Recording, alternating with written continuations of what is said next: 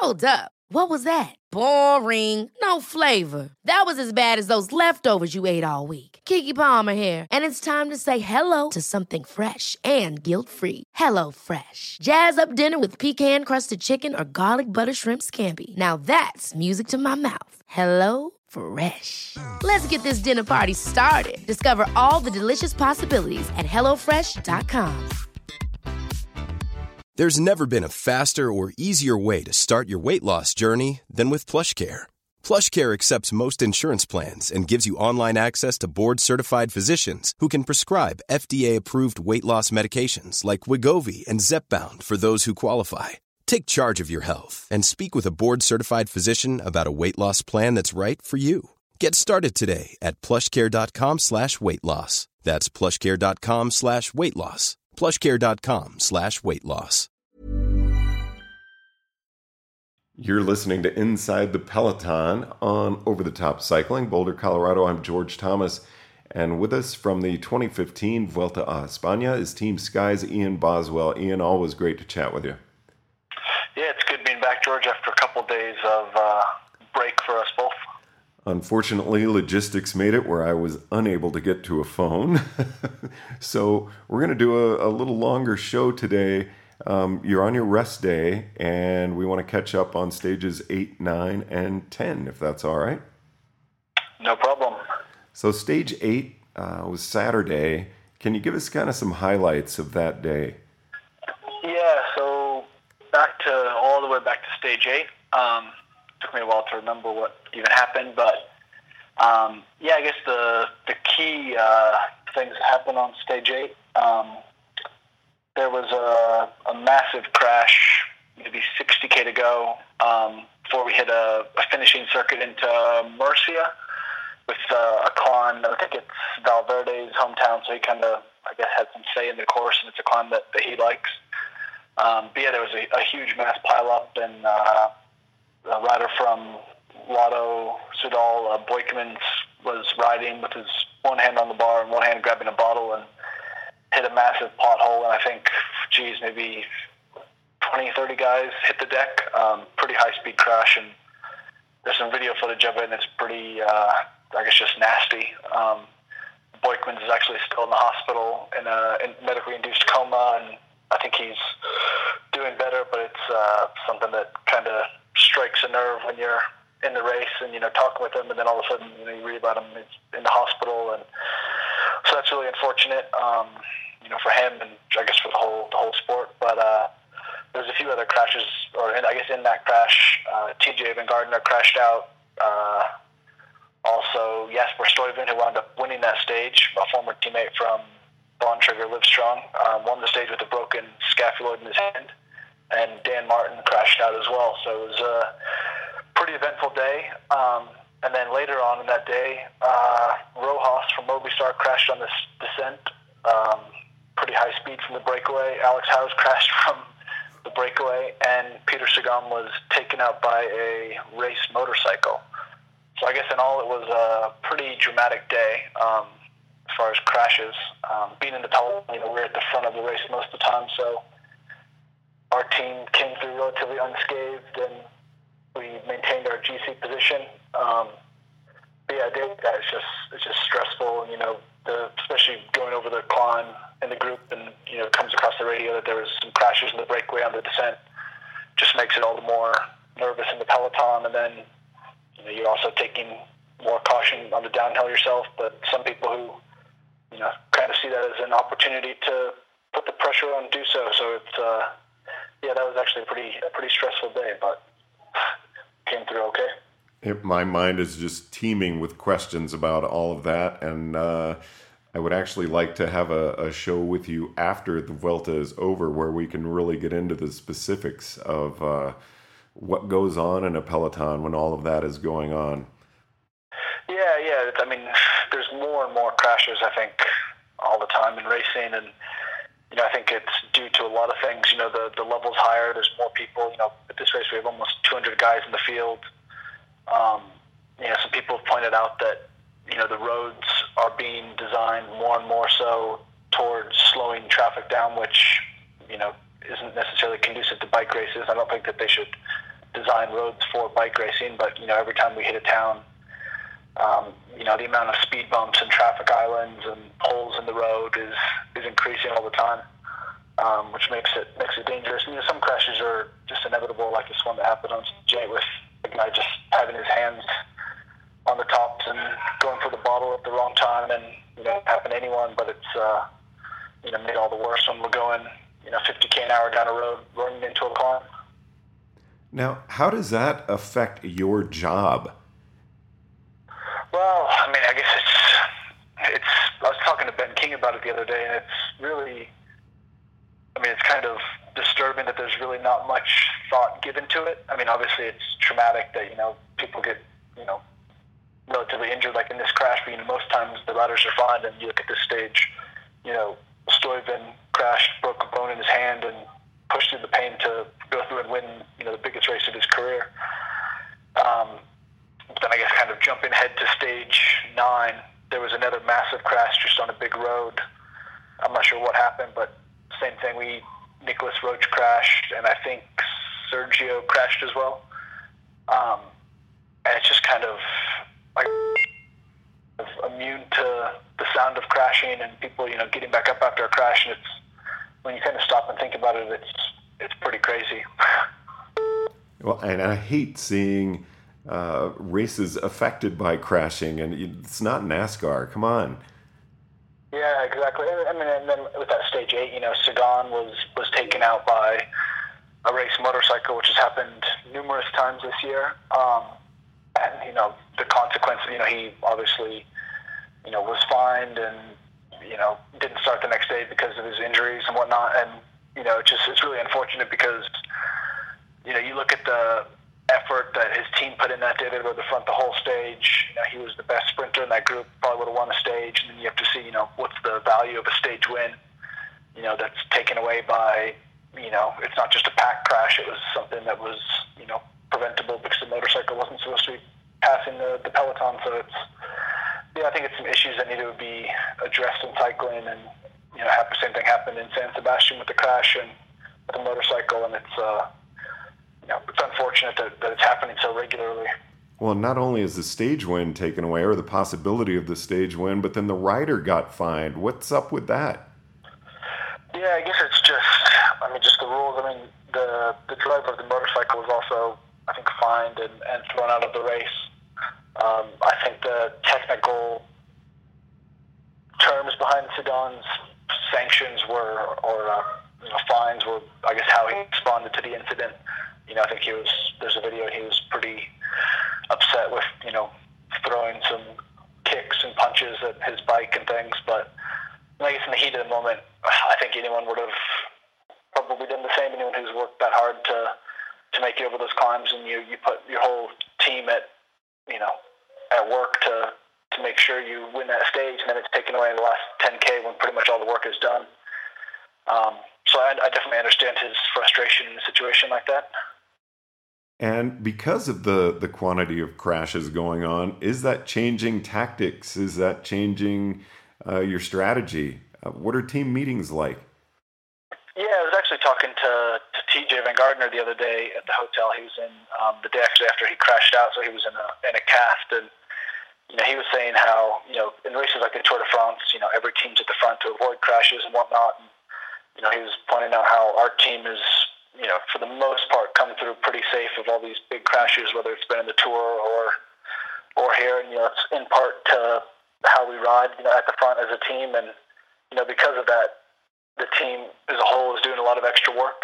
Especially guys, Kirienka, Kaniz, myself, doing a lot of extra work on the front, not unnecessarily, but a team's riding, you're kind of riding out in the wind to block it for the rest of the team. Also sit in the pack.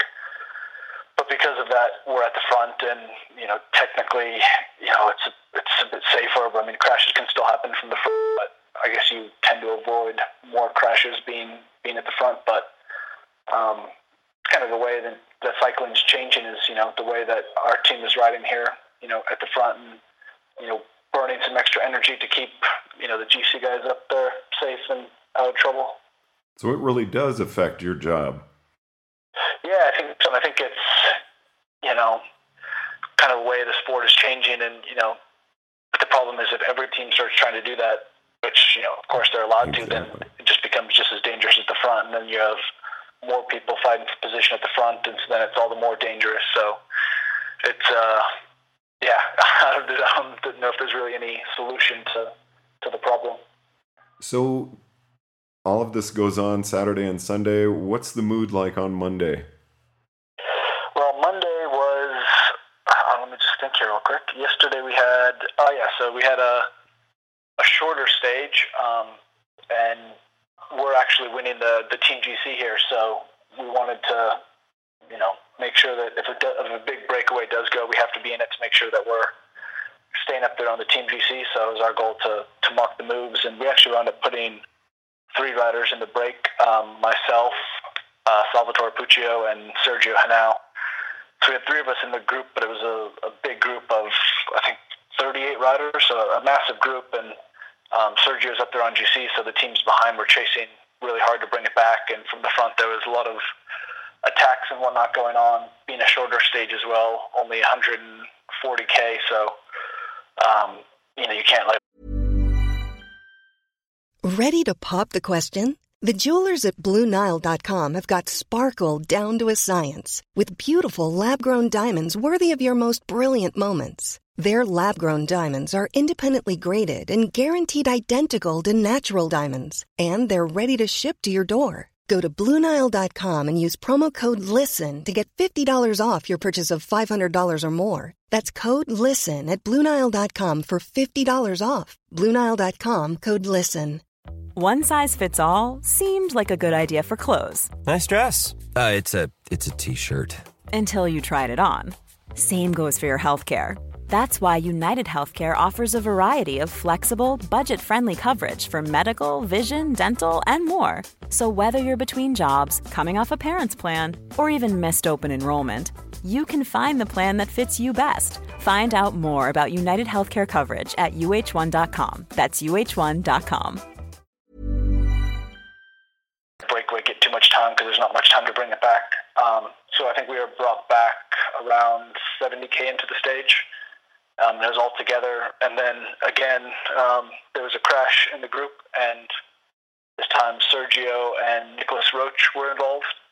So not too long after I was caught from the break, I stopped with Sergio to wait for Nicholas to chase him back on.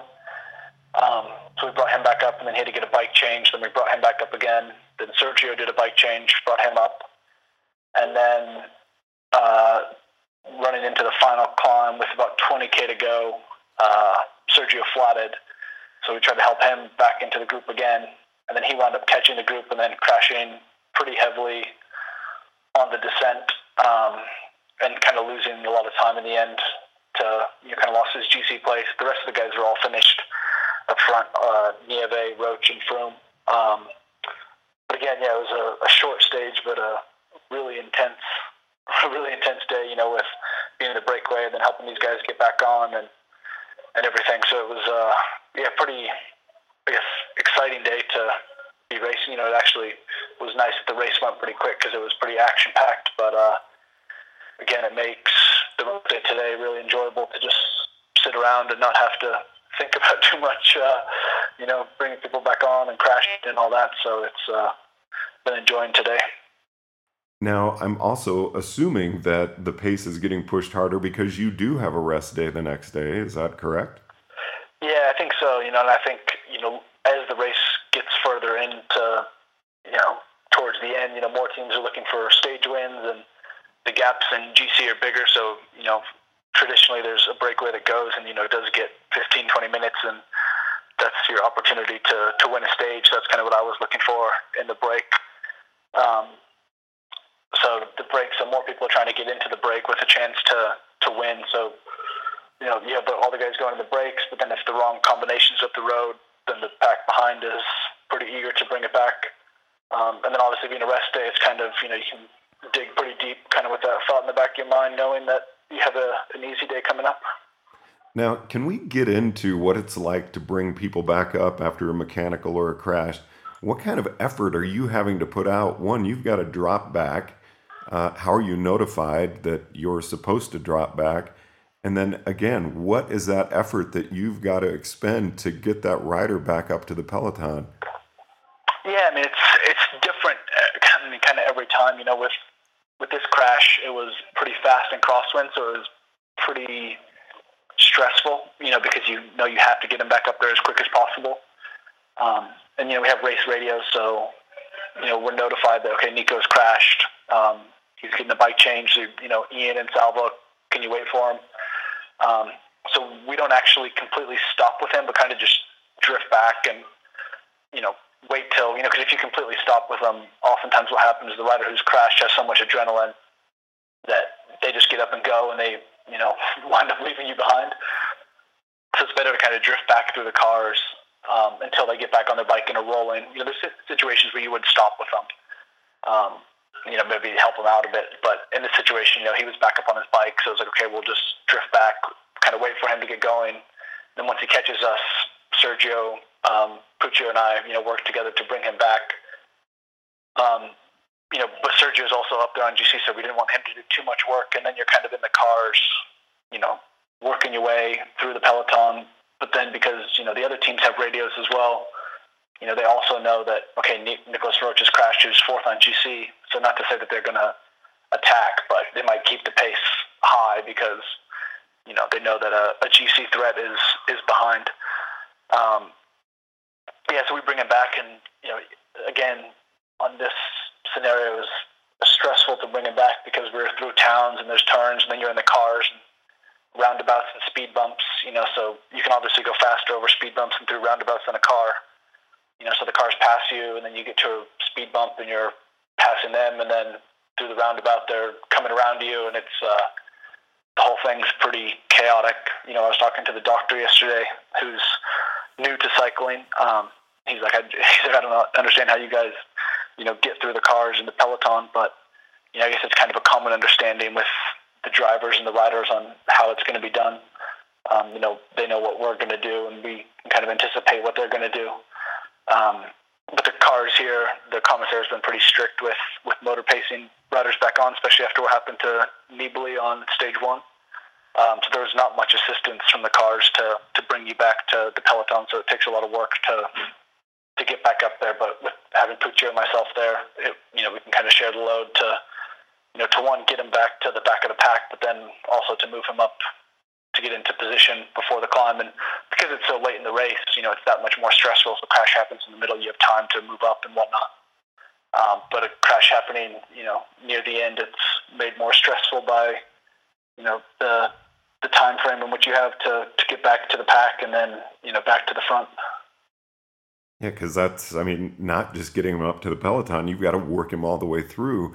And then getting through those cars, I was just thinking how you've got to be so careful, because that would be so easy, I would think, to try to catch a little motor pace, but at the same time, you can't be on there too long or you're going to get a fine. And my hat's off to you. You have that. We also have, the cars, obviously can accelerate faster than us, but then, you kind of have to be looking through the cars, because if there's a speed bump up, the cars are going to slam on the brakes. So you have to kind of, if you're too far to the one side of the car and you can't go around it, then you're kind of in trouble, especially if you have four guys in a line. The person on the back is kind of just putting the faith in the person on the front to bring them back. And the whole thing's pretty crazy. I kind of wish that I could do like a time freeze and put, my friends and family on a bike and push play and have them see, the inside workings of the peloton. And, there is, those cameras on the bikes now, which capture quite a bit, but I don't think it fully grasps the stress and, chaos of a peloton. So maybe you don't want your family to see what you're going through. Yeah, maybe not, yeah. So on rest day, I assume you're getting out and riding a little bit. Yeah, so this is actually my first rest day I've ever had in a race. So I spent some time yesterday talking with the coaches and, kind of asking them what they think I should do. And so I think, the main thing was, you kind of got to listen to your body. And so we had a little bit of a sleep in, and then some of the guys had a bit of a media day this morning with some journalists and whatnot. And then we all left at 11 o'clock in a group 4 of us doing a little bit shorter ride, 4 of us doing a longer ride. So I went with the shorter group just because the coaches said, hey, being your first Grand Tour, let's make sure you do enough, but not overdo it. So I just did an hour and a half with, still did actually a pretty decent 20-minute interval just to kind of stay open, which seems kind of strange to do on a recovery day, but I guess, physiologically it helps keep your body kind of firing without taxing it too much. And the GC guys, so Froome, Roach, Nieve, and Sergio went a bit longer. I think they did 2 hours, but went to see the final climb from the stage tomorrow just to kind of scout it out. And yes, you're in the Pyrenees, so what's coming up tomorrow? Well, tomorrow is being touted as the most difficult stage possibly ever. So it's only 138 kilometers, but it has 5,200 meters of climbing, which is ridiculous. I mean, to feet, that's, 18,000 feet of climbing in that's ridiculous. 5 miles or something. So it's literally, there's 4 Cat 1 climbs, 1 horse category climb, and 1 Cat 2 climb. There's not a flat section of road on the course. It's possibly going to be raining as well. So it's a big day, big day tomorrow. So we've kept you here much longer than normal. Really appreciate you spending the time. Are you looking forward to tomorrow? I think I'm looking forward to tomorrow if I feel good. I think it's kind of a day that I've looked at and said, hey, this could be a really good day to, for us as a team and me personally, to help out the team in the mountains. But at the same time, like I said, being my first rest day, it'll be interesting to see how I respond, and also how the peloton races it. It could be full gas from the beginning. It could be where guys know it's going to be a hard stage. So the first couple climbs are easier. Really, kind of just all depends on 1, how I'm feeling, and then 2, how the other teams go about it and their tactics. But it could definitely be, regardless of how hard it's raced, it's going to be a pretty hard day on the bike. Ian Boswell, Team Sky, thanks so much for joining us on your rest day from Andorra at the Vuelta a España. Best of luck to you and the team tomorrow. Thanks, George, and I'll check in tomorrow after the stage. All right, I really look forward to talking with you. Inside the Peloton on Over the Top Cycling, Boulder, Colorado, I'm George Thomas.